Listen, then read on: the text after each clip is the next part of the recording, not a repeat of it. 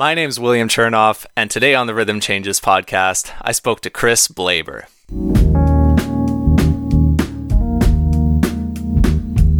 Chris plays in the performing arts ensemble Scrap Arts Music. He's also done a solo tour of house concerts in British Columbia for 3 months by bike. We'll talk about that at the end. We start by talking about how our paths have crossed at folk festivals while he played percussion with the group Balkan Schmalken. Chris has one of the best laughs ever. You'll hear it very soon. And I just met him in this conversation, so I hope you enjoy it as much as I did. So I wanted to start with an area where I know for sure we have common ground. And this will flash back a couple years now. But tell me about your experience at the 2018 Woodstove Festival. So where's the Woodstove Festival? I only did the Woodstove Festival in 2019. Oh, okay. Great. Yeah, no, it's So- in Courtney Comox area, right? Yeah, that's right. Yeah, I was in a weird house, which was kind of cool. The parade down the street in the middle of I get a lot of things mixed up about the festivals that go on. But yeah, I remember a parade walking in towards each other on the street, and that was a lot of fun. And there was a local group that we came and had a weird mashup that didn't actually work. It was just like a massive noise, but people were like, "Hey, wah!" Yeah. I remember when my band went there the year before that in 2018, we also stayed at somebody's house and they weren't there, but they opened it up for multiple visiting artists to sleep over in that house. It was phenomenal. Awesome. What's your...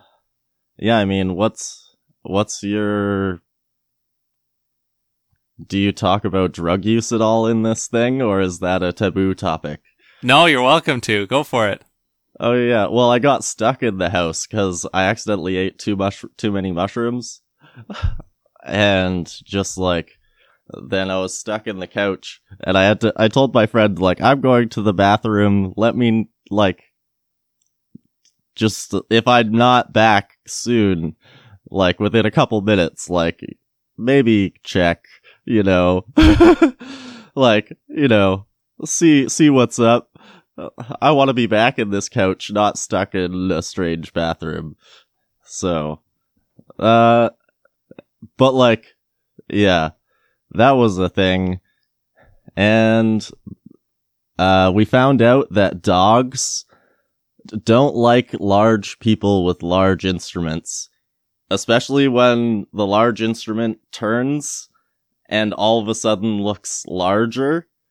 Like a Barry saxophone, which straight on is just a line, and then it turns and it's like a 5-foot wall of steel on being worn by somebody like Mike W.T. Allen or Ashton Sweet, who's 6'6".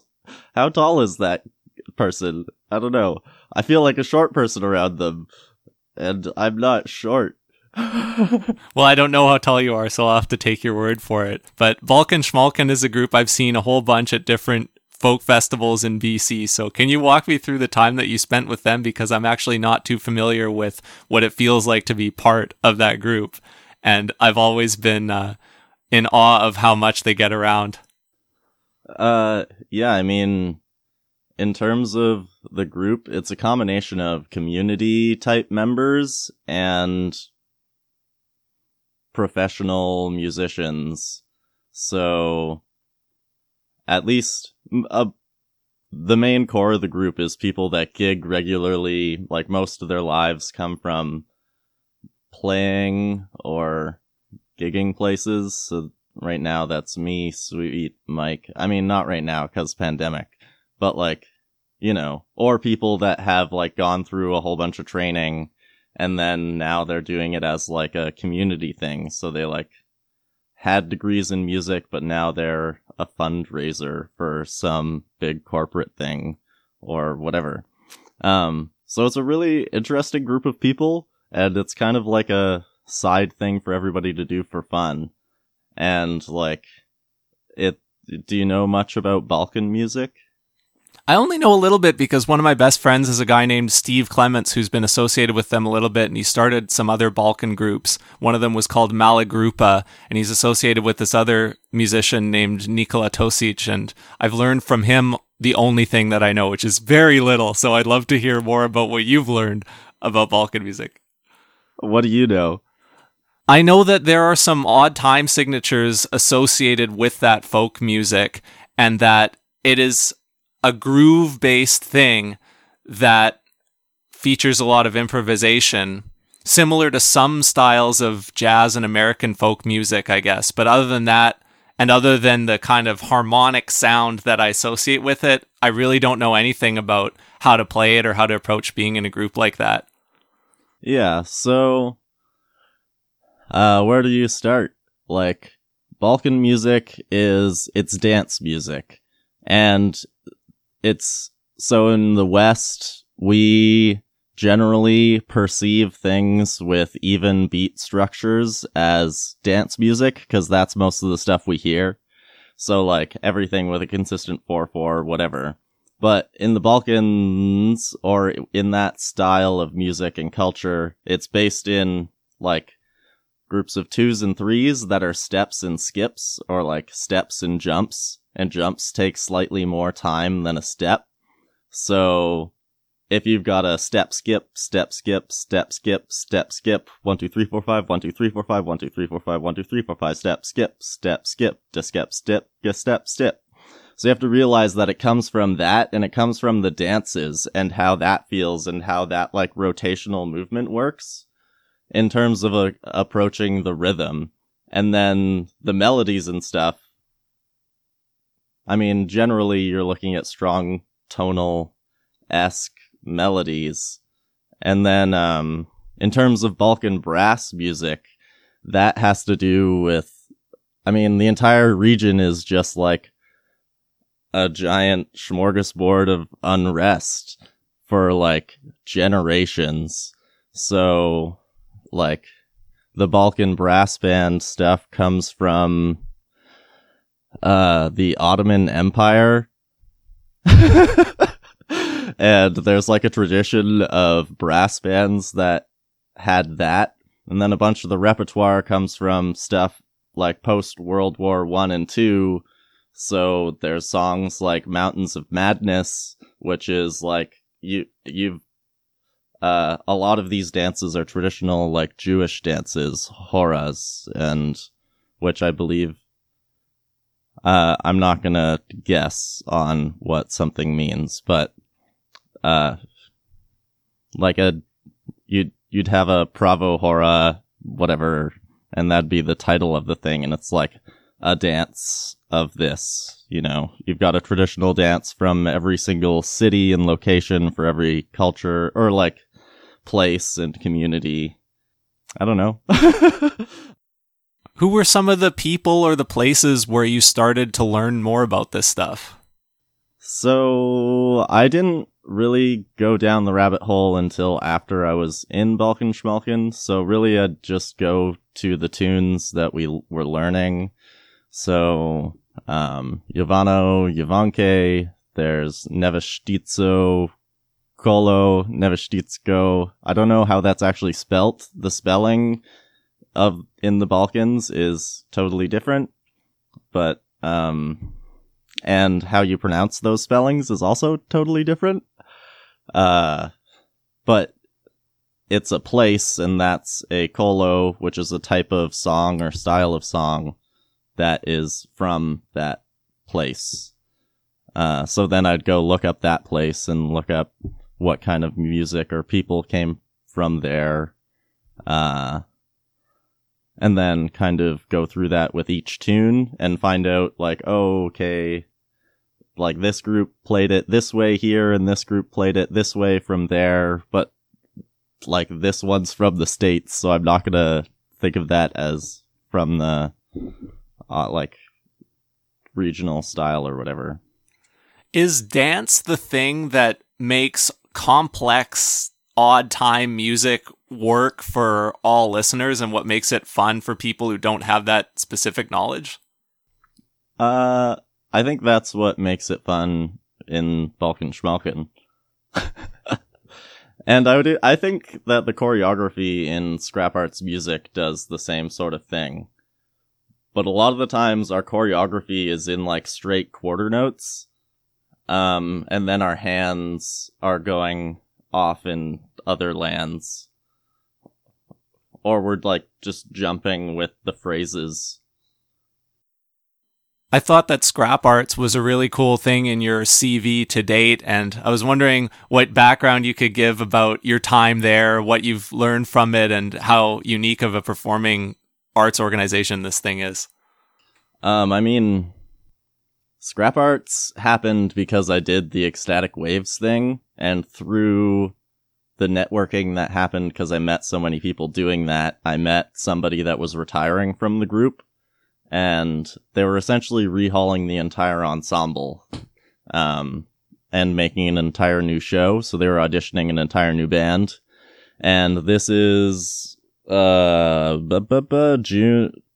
like, I had just finished my last courses at SFU in December. So we're talking like spring 2017. I auditioned.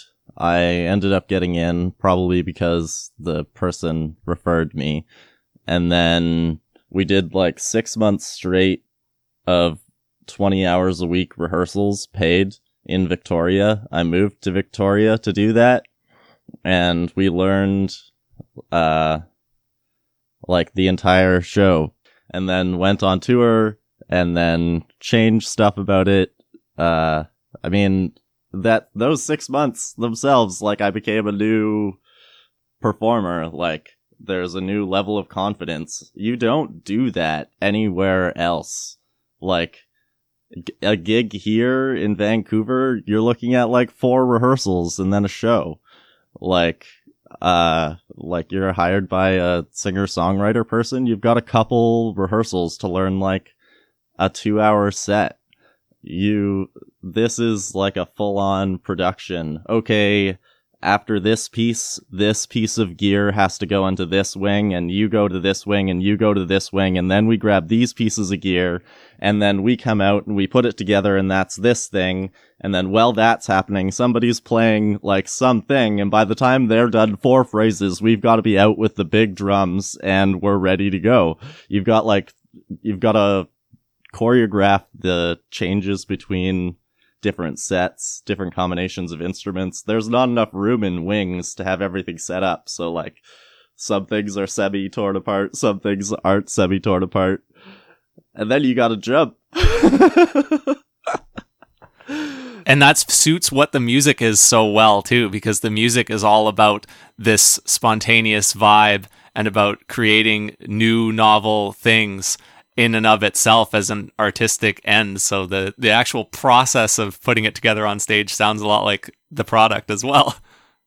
Oh, well, it's all Gregory Kozak and his wife Justine Murdy in terms of like the show.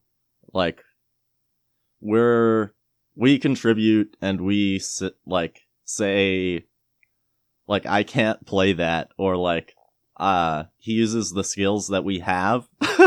Like, okay, you can deliver this sort of thing really well in this context or on this thing, because like I've spent so many years training in whatever the heck I've been training in, and other people have done their thing. Which also interesting, because when we started, it was me, Masako Hockey, Kristen Clare, Alex Campbell, and Greg Kozak playing. And me, I'm like a academic composer person that studied percussion on the side. Masako Hockey is like a pipe band award winner Japanese percussionist. Like, and she ended up in Victoria because she connected with somebody who was bringing like funeral and cremation technologies to Japan, because there's obviously it's a small island and they've got a lot more people, so you need to deal with your dead in certain ways, and in ways that are respectful of the culture and stuff. But that's entirely aside. Kristen Clare is like a crazy LA-based percussionist. She has her own like singer-songwriter marimba thing going on. She runs this crazy thing called The Den, which she like produces giant festivals and stuff, and plays with orchestras and recording sessions in LA. And then Alex is like the most gigging drum set player I've met. And Greg Kozak, I don't even understand. He's also like 63 or six. He's gonna be 70 soon. He always says a different number when we ask what age he is. So what makes a good producer or artistic director based on what you've seen from him and from Scrap Arts or any other project? Oh, I mean, I don't know. I mean, there are things in everything that are, good and bad. But, like, in terms of a good artistic director or producer, it depends on context. Like, in Scrap Arts, I think Greg is good at maintaining his and our interest.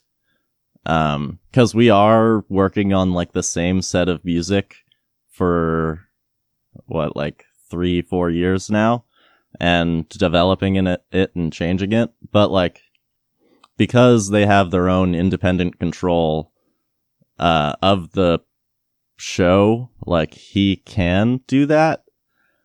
And I don't know. 'Cause they had been approached by, like, very large companies in the past, and they have maintained their, like, independent control of the ensemble, which I think is cool. But then with, like, Breathing Bass, it's like an entirely improvised scenario. Like, the notation we write is just, like, suggestions to ourselves for, like, the kinds of thing we might do in a situation. And Kurash Gamsari Esfahani is really good at managing that situation and trying to take everybody's individual personality as a player and how that can be contributed to the ensemble. Whereas in Scrap Arts, Greg is looking at our skills and how that can contribute to what he's trying to build. Which, is a different context and you're building something different, but both are valid, right? Yeah. I wanted to come back to two things that you've mentioned so far that are definitely at the core of what you're up to right now. One of them would be Ecstatic Waves, but the other one is your background studying composition, because most listeners won't know what that's like. What was it like for you to study composition at SFU? Oh, yeah. Composition at SFU.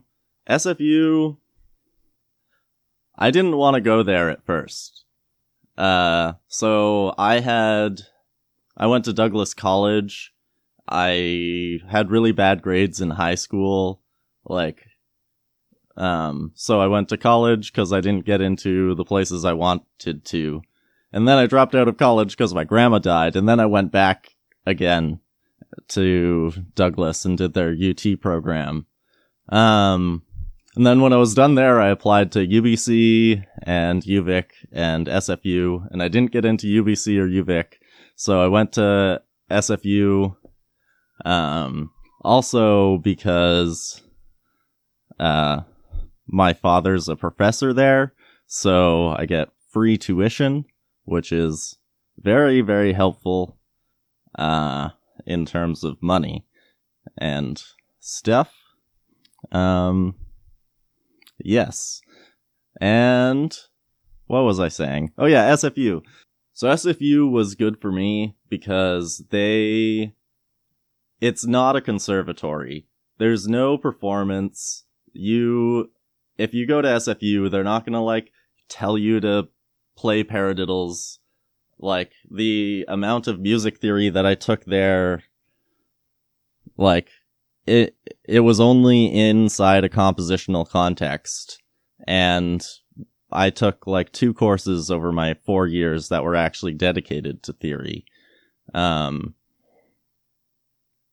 being said, while I was at SFU, within the opportunities that were available there, I sound designed and composed and played live in 8 different dance productions with choreographers. I made like visual art and sound installations with visual art people.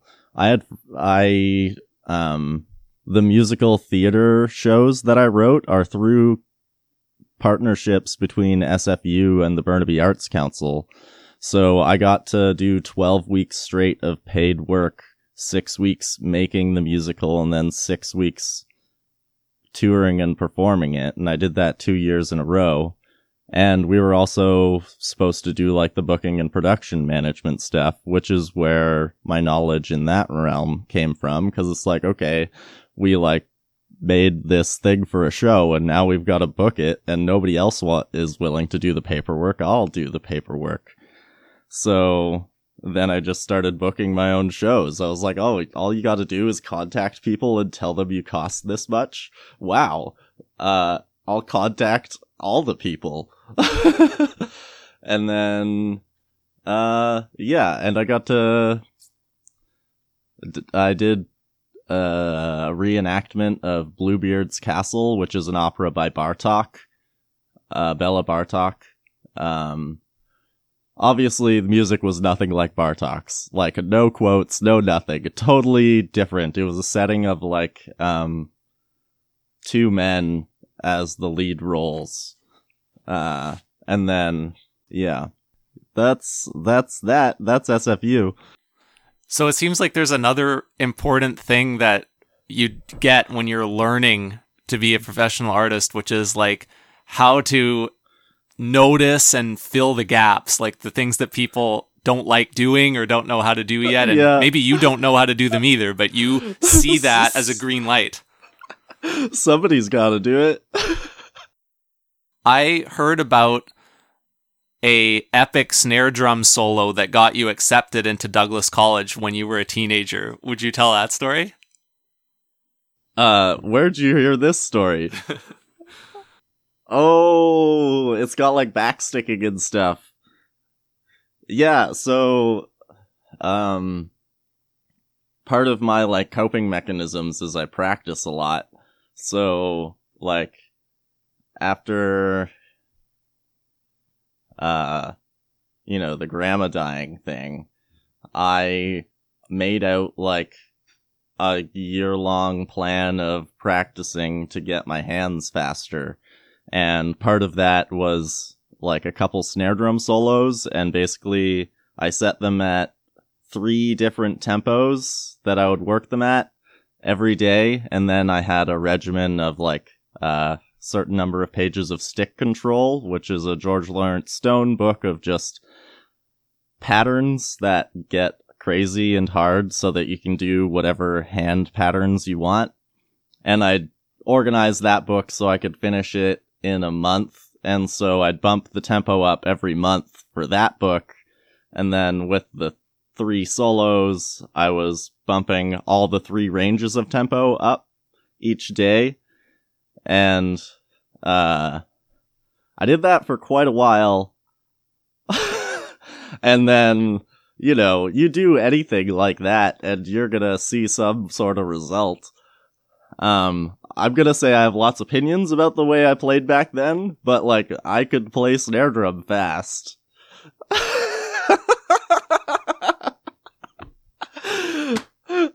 Did you know what time I was in? No.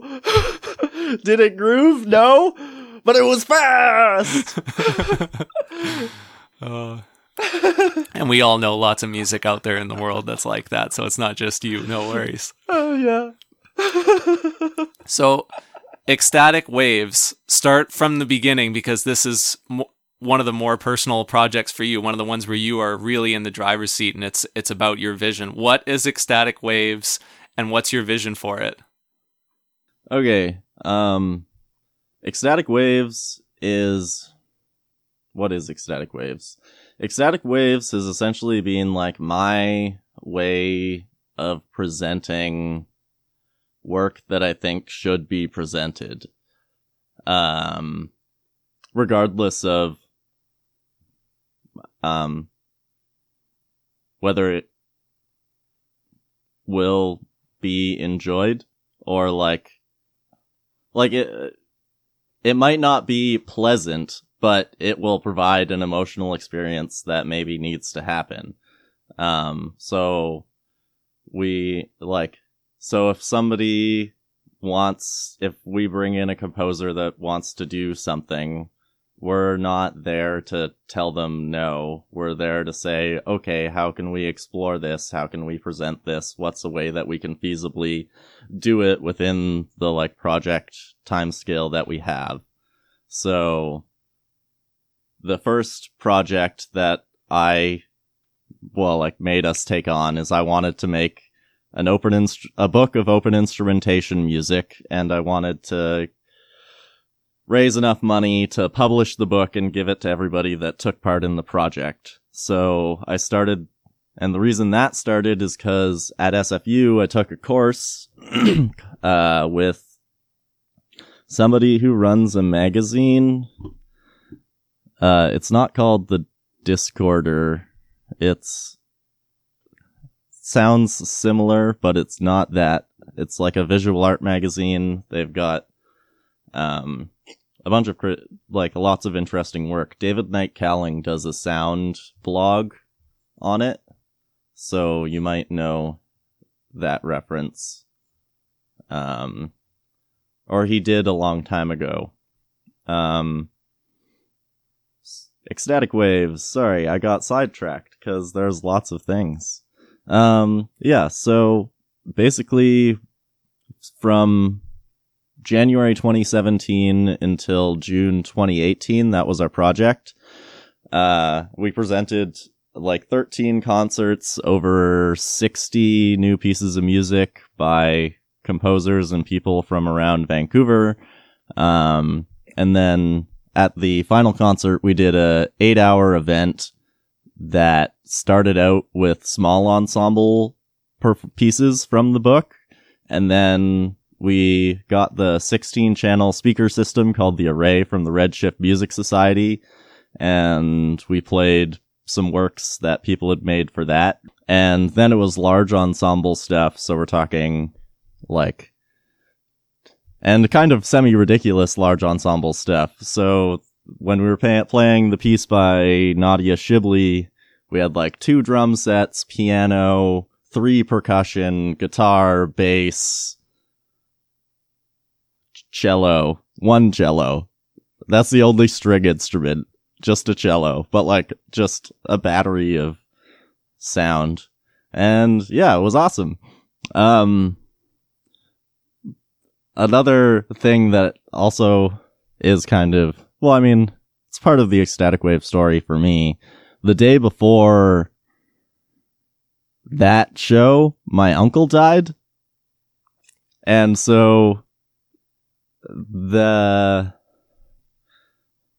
sort of is why not a lot has happened since then, attached to that. And then we did a Halloween show in the fall, and my best friend died a couple weeks before that, of a drug overdose, related to the fentanyl stuff that's going on. So that also affected things. And I had a plan to do a cross Canada bike tour for summer 2019, and I just couldn't put together that sort of production in that state. So it ended up being just BC. And I almost broke even in terms of money for that one. So I didn't go into debt, but it was a difficult summer, but it was also awesome. And that was kind of the last thing Ecstatic Waves has done. And it was amazing to work with Jaya Story, Erica Reguer, and Nadia Shibli to make the music for that. Yeah, I definitely want to ask about the bike tour later. But first, yeah, I'm sorry for all those losses that you've had. And if there's anything else that connects, the kind of the tumultuous experiences like that, or the grieving and if it connects to your art, you're welcome to share that too. And if not, that's also cool. Well, I sort of touched on it before, but it's it's where I have control. It's where I can sit, and it's about I'm attempting to do something. Even if I'm just practicing now, I don't practice to do anything fast. I practice things because I want to be able to perform them. I practice things because I want my worst to get better. If I walk in and feel like total garbage, I should still be able to deliver something that affects people in the way that the music is supposed to affect them, or that I'm trying to, And, yeah, it's dissociating into your practice. I don't know. That's the whole thing. Is that self-improvement and practice aspect and your regime, is it about proving something to yourself about what you're capable of? Is it a response to something external, or is it something else entirely on the motivation side? It makes me feel good. I mean, I've been doing it for so long now. It seems like things like that, they work best maybe, and they feel the best for you when the most satisfaction comes from the continuous process of doing it, rather than trying to reach something that's far away, like a goal. Well, I'll add another layer to it. I attempt to holistically think about my practice in terms of, I guess we're now going into general practice philosophy in terms of being a musician stuff. But I now understand I have a better understanding of what training means and what practice means and how that relates to learning.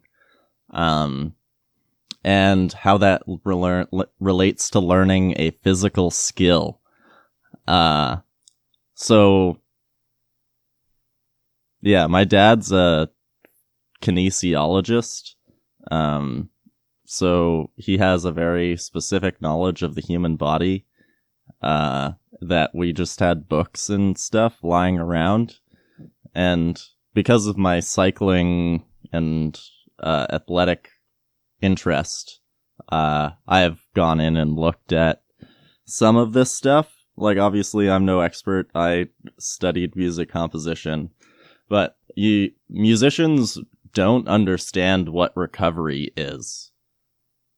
Musicians don't understand the concept of rest. If you're looking at studies of high performance athletes doing high performance, endurance things, they must have a rest period, or they will be overtrained and they will suffer. They will have injuries. Your level of hormones goes down if you stay in a continuous period of activity.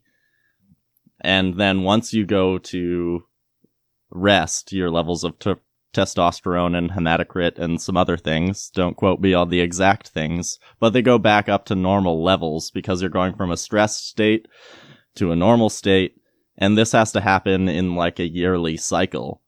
So, as a musician that needs to wiggle your fingers or drum, and in my case also jump and commute as a cyclist, I need periods of time with minimal activity so that I can continue doing this into my old age.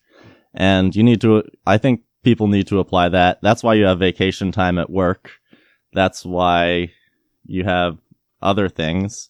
And you need to apply that at like the weekly, the monthly, and the annual scale. This is a whole other ball of worms that I have opinions on. No, let's stay here. There's some really valuable stuff in here. There's a few things I want to linger on, but the first one is just revisit, if you can, those periods of time, because you mentioned something to do with annual, but then you also mentioned periods of rest. So what are the time frames here that musicians need to know or take from the correct athletic process you just talked about? Well, you need to be okay with spending 2 weeks, at least 2 weeks to a month, like, not playing every year. Like, straight up, like, you can play a little bit, but don't do any structured, like, scales or fast things for, like, a full month every year. Just, like, no structured practice, only, like, work over some, like, chord diagrams or, like, play over changes or something. You're not doing anything structured or trying to do anything, like, learning any crazy new music. I know it's hard with, like, a musician's schedule, but that's why it's a vacation, or, like, you know, whatever it is you need to do for that. And musicians don't put that into their schedule. It's not just about physical rest, it's about mental rest too. Yeah, totally. Your brain can't stay on all the time. And if you go away from your instrument for a couple weeks, you're going to come back and really want to play. Like, I kind of think about my cycle tours that way. 'Cause up until the bicycle tour recently, I would bike somewhere for like 2 to 4 weeks every year. And I wouldn't bring an instrument. I'd bring like a notepad. I might have some sticks and a practice pad. And I'd like work out some ideas that I have, or like hit some sticks, or hit some logs and rocks I find that sound cool. But like, I'm not really playing or working hard on any technical aspect of anything. So there's this annual cadence and this vacation part of that cadence, but does it zoom in, and are there similar things that apply to how we should manage our days or weeks with the same goal of understanding recovery better? Okay, so on a smaller time scale, you need to realize that if you're trying to play faster or learn a specific combination of moves, if you're developing changes in your muscles, what you're attempting to do through your practice is induce physical adaptations that you don't like actually need. So you need to spend enough time with these movements and ways of playing that it becomes into your muscle memory. And then if you're trying to do something faster, so this sort of gets outside of practicing specifically like for musicality. So I'll get like it's gonna get a little, I don't know, sports science-y maybe. But it applies, because you're trying to induce training adaptations in your body to develop the skills you want to acquire. And so you need to do those movements so that your body will learn and remember that pattern of movements. You should, if you want to learn something faster, attempt to feel and be aware of your body throughout the entire movement. And what that requires is doing it extremely slow. And if you do something extremely slow, you're going to be aware of the entire movement all the way through. And you're going to more quickly develop the like neuron connections. Like your brain is sending signals to neurons through, and that connects through. And literally through your daily practice, you are developing stronger myelin sheaths for your neurons to communicate faster specifically to those parts of your body. And you become more aware of it. And then it's a lot easier to go faster if you've done it a lot slower. So there's one thing to think about. And then in terms of rest and recovery, if you spend a lot of time doing this sort of motion, as a professional musician, you're essentially walking the line of repetitive stress injuries. It doesn't matter which instrument you're doing. You're practicing a specific movement repetitively over and over again. So how do you resolve that? Well, you need to listen to your body. The difference, I'm going to get into something talking about the way your muscles act during exercise. So you've got aerobic and anaerobic exercise. Aerobic and exercise is when you are moving and you can still like breathe and talk. You generally at a lower heart rate. You're talking about like cardio, that sort of stuff. Anaerobic is when you're exerting so much that you can no longer work with just, oxygen. So then that's when your muscles will start cramping and feeling tired and fatigued and start to hurt. So if you're practicing until fatigue, so you're doing an endurance thing, because you're never lifting weights while you're playing your instrument. You're doing an endurance activity by practicing for like 4 hours long or whatever your crazy thing you're doing.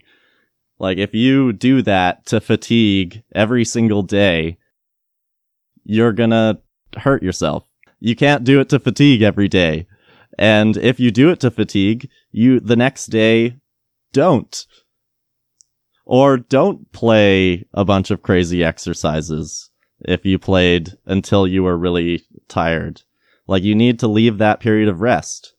And, alcohol does not help you, recover. If you drink alcohol, your recovery is impaired. So, there you go.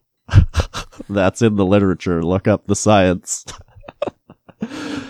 So there's so much in common between a musician from the technical perspective and athlete from the information that you just outlined. But where does it start to diverge? Where is it no longer useful to continue to compare musician to athlete? I think, because in an athlete, the idea is to become like the fastest. The idea is to become like the person who can jump the highest, who can shot put the furthest, who can run the longest without sleeping, if you look like at super crazy ultra endurance stuff. And in music, what you're trying to do is provide an emotional experience, and convey the emotional experience of the music that you're creating. And there are kinds of music that require physical skills that you need to sit and develop. And that's okay. That's totally fine. But it then needs to be, like, if that's the only thing you do is like crazy speed metal, sure. Like, you can do that, and you're gonna have to take this stuff into consideration because this is how the human body works. And if you're not doing that, and you still want to be able to do some fast things, like, you're gonna have to develop the skills, and you might, so the other thing that I think about, like, other than Scrap Arts music, I don't have to use really heavy sticks. Like, they basically take your regular stick and quadruple the thickness. It's literal maple dowels from, like, furniture for, like, putting on the chair back, and we've cut them and he's just spray painted them. They're maple doweling. So they're really heavy. Like, so over this month, I'm essentially weight training so that I can go there, and we're gonna go straight into a month of rehearsing and playing from March 20th until April 20th for a live stream show at the Port Theater. And I'm gonna hurt myself if I don't get my body ready. Like, I've been semi-sedentary for like almost a year now. Like, and I'm gonna have to go there and jump every day and play with these heavy sticks at that kind of tempo every day. So I'm like, in my practice, like, I'm just doing some slow playing at moderate tempos, playing along to tracks with those heavy sticks, and then once I get tired, I put those sticks away and I go to lighter sticks, and I use those, and then once I start getting tired, I put that away and I go to even lighter sticks, and then I only do that maybe like once or twice a week. Here's a secondary thing. In terms of, if you're talking about endurance performance, so I've already developed, skills and abilities. So now I need to induce a training scenario where I redevelop those. So I have to provide a training stimulus great enough to induce those adaptations. So, but I don't want to hurt myself, and I don't want to make it so I can't play every day. So, if you look at like weight training and stuff for endurance athletes, it's generally suggested to never do more than 2 high intensity days per week in like a 5-day training week. So if I'm talking about training my forearms to be able to use heavy sticks all day, every day, then what you want to get in is large volumes of low intensity training. So like low volume playing, and then maybe once or twice a week, like one session, I will do some fast stuff with the heavy sticks until fatigue. And always that's preceded by a rest period and followed by a rest day. Because you want to be the most ready for that training stimulus. So you should eat, you should have drank your water. You know. When I was looking at your work on your websites online, the word that I thought summed up most of what I talked about was duration. And it's a word you've used a couple times to describe what you're doing. And it seems like that word really kind of brings together the idea of the artistic presence and the delivery of an emotional experience, but also like the responsibilities and the preparation of an athlete. Is that kind of on track with how you were thinking when you used the word? Yeah, duration is important to me. I would agree with that statement, definitely. And in terms of my, like, the music that I make, duration is also very important. And it's also important in terms of a performance thing as well. And I think that it also ties into my love of cycling, because I like getting on something and like going all day, and cycling and music are like the 2 times that I can achieve like extreme levels of euphoria just through like existing and doing something. Like, I just like do this thing and I can achieve like crazy states of euphoria. It doesn't even make any sense. And it either happens through like having a crazy sense of audience energy, which I played at the 50th year opening of the Canucks home game, and like we did like a 1-minute drum feature like, during the thing, and is like, it had changed 10 times before we went out, and we go out, and, like, you hit everything for, like, the 2 seconds. You have no memory of anything, but you're just so, like, high in your mind, like, somewhere, like, because, like, you can't even comprehend that number of people. But that's also achievable just by yourself, like, after, like, 4 hours of not even understanding what you've been doing, and then something happens, and, like, you know, it's a sense of euphoria. Most musicians, I think, have, like, felt this, and it's part of, you know, you want that connection with a group of people. And doing that with an ensemble makes it even more intense.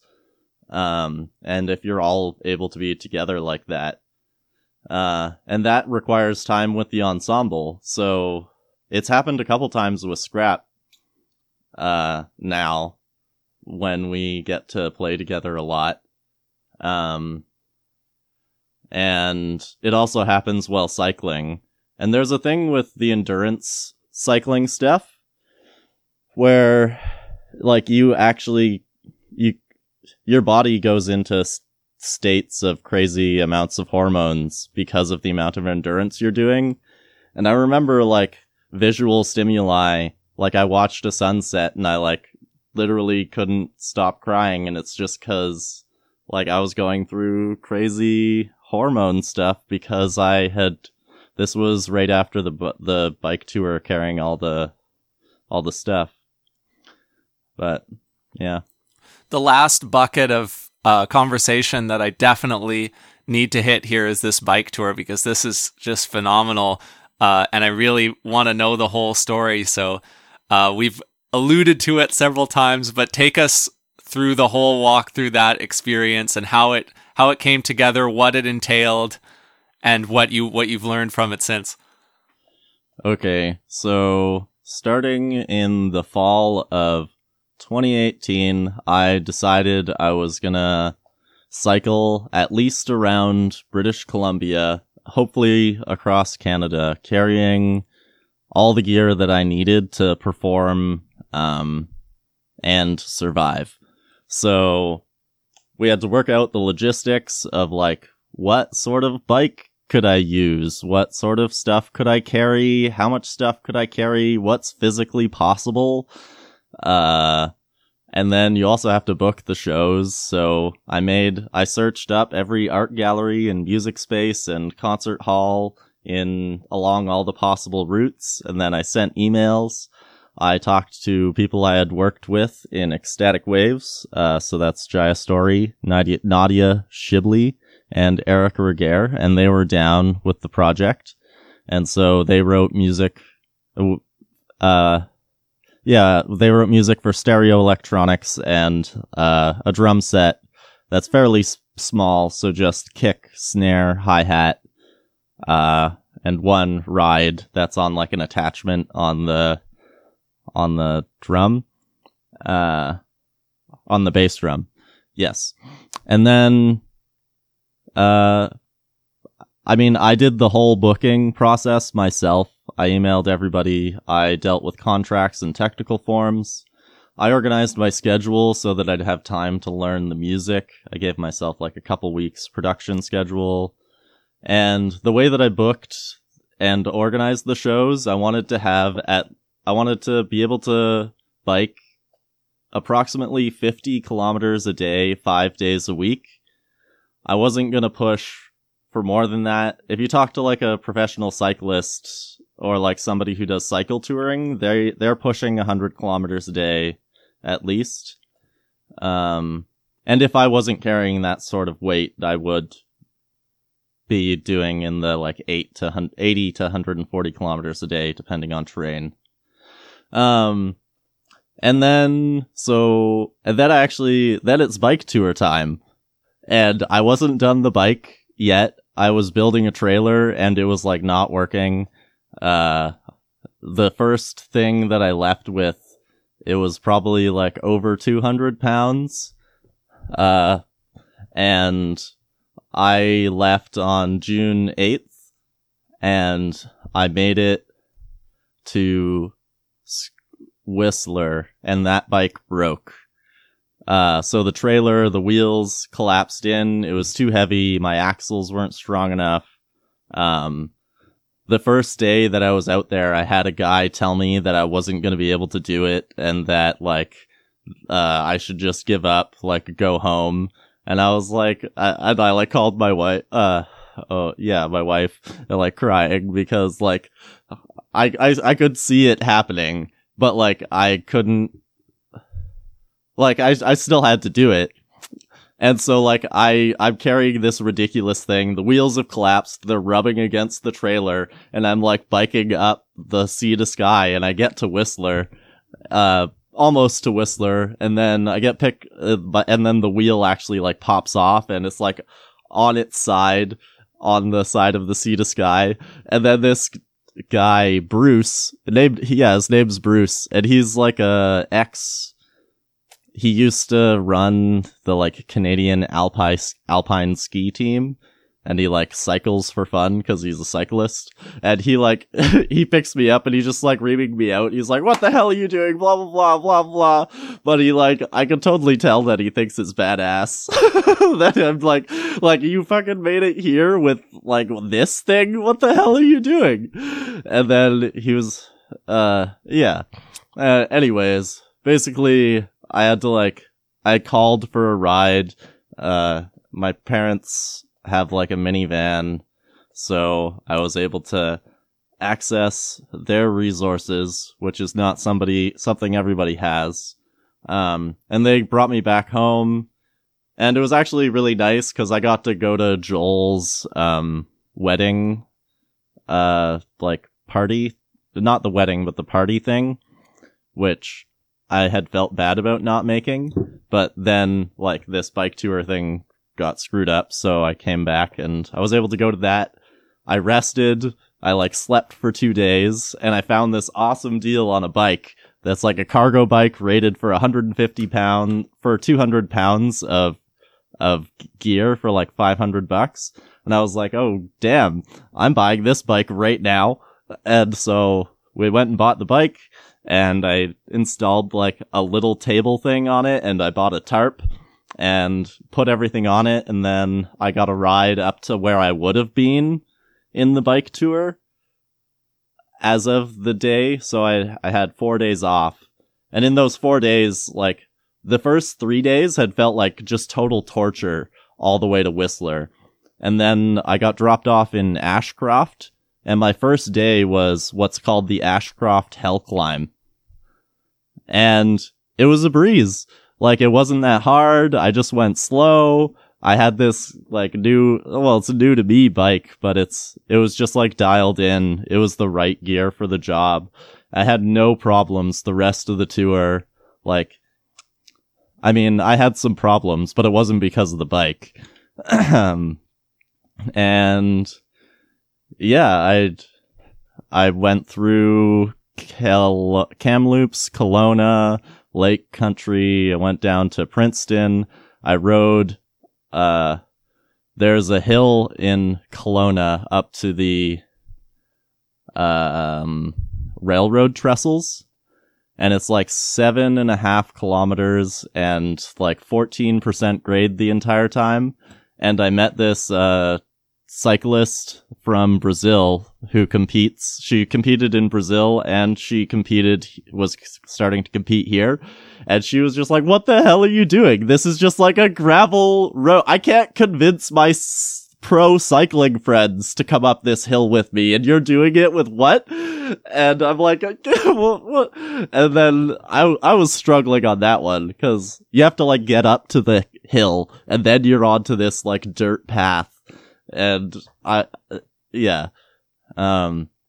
then she showed up and we, like, talked and whatever, and we made it to the top of the hill, and that was probably the most difficult hill I did.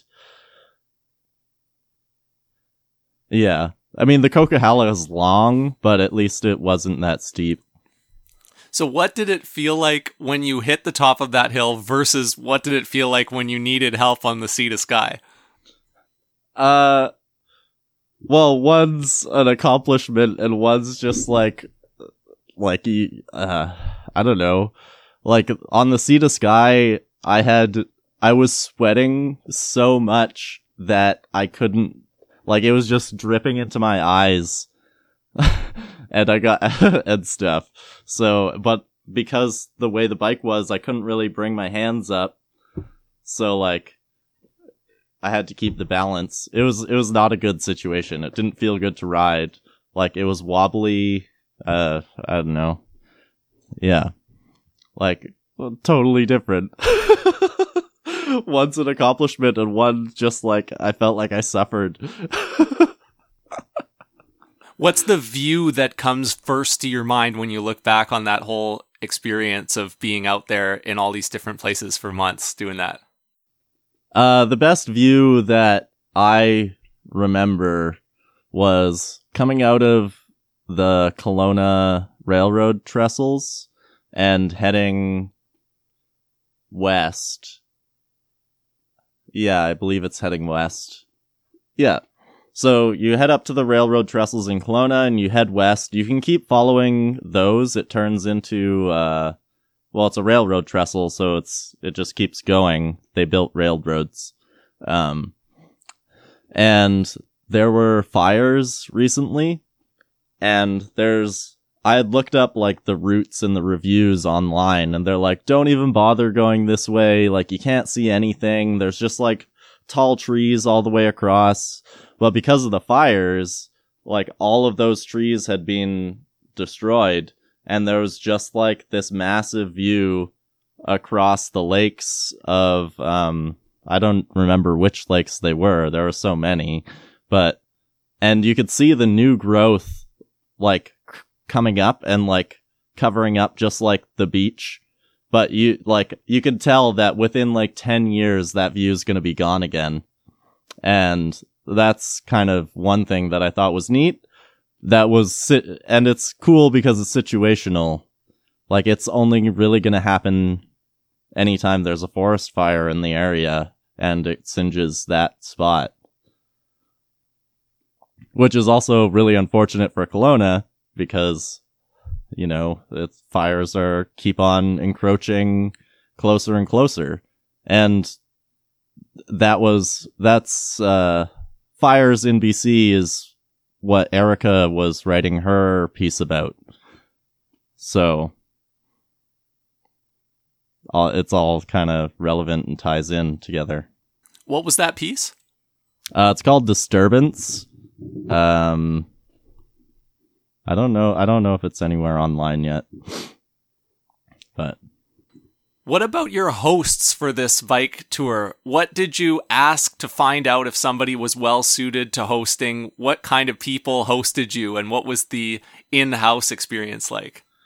Oh, it was eclectic.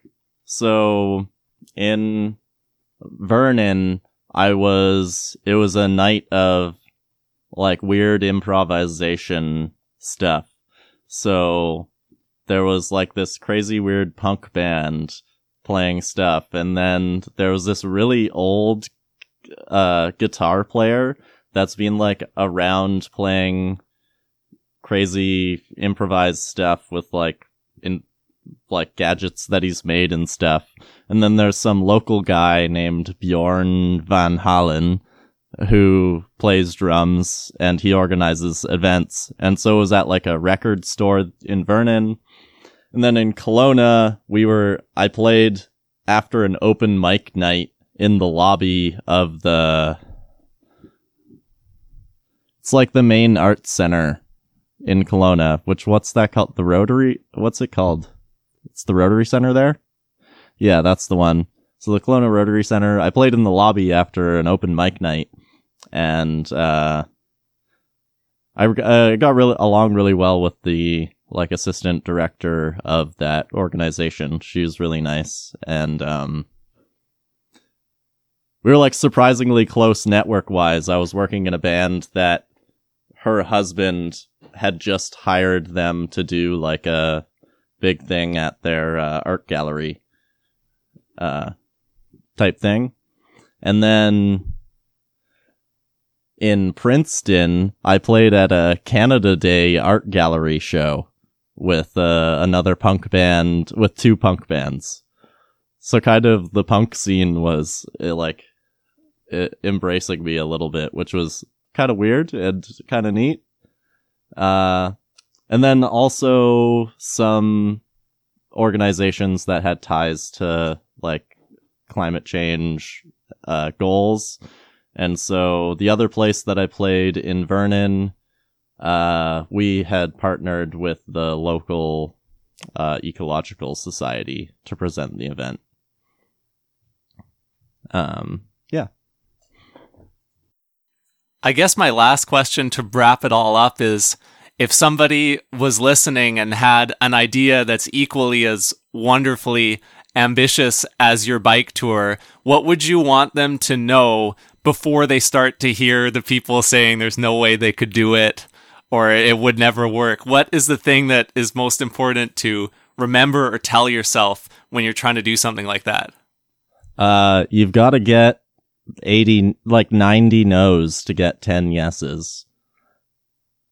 Like anything, yeah, you're gonna get 90 no's for 10 yeses. But if you send out 10 emails or call 10 people, one person is gonna like what you've got, and that's the person you need to find. The people that say no don't matter. They don't care. The people that say yes do. And if you're trying to book gigs, the same thing's true. If you're trying to write grants, like still the same thing. You're going to get a whole bunch of no's. You might get one yes, but that's the yes you need. If you're booking gigs or a bike tour, like a lot of people are going to, I couldn't get anybody to come play with me because they're like, this is so dumb. Like, why are you going to do that? But eventually, like, if I continue that practice, I already have somebody who would be interested, sort of, but I'd have to find the proper funding and stuff. But I've only got one person that said yes in a couple years of asking around. But yeah, you only need the one. And if I need more, I just keep asking. That's my word. Well, if you ever need a host, I can definitely guarantee that. And if you want somebody to play bass with you, I can't guarantee that, but I can train. Thanks so much, Chris. That's a great place to wrap. I had a blast talking with you. Thank you so much. That was lots of fun. Thank you. If you like this podcast, subscribe to get more from wherever you listen to podcasts. And if you really like this kind of thing, visit rhythmchanges.ca and check out our music journalism serving Metro Vancouver, BC. To support what we do, visit patreon.com/rhythmchanges or click the support button from our homepage. Thank you so much for tuning into this episode. We'll catch you next time on the Rhythm Changes podcast.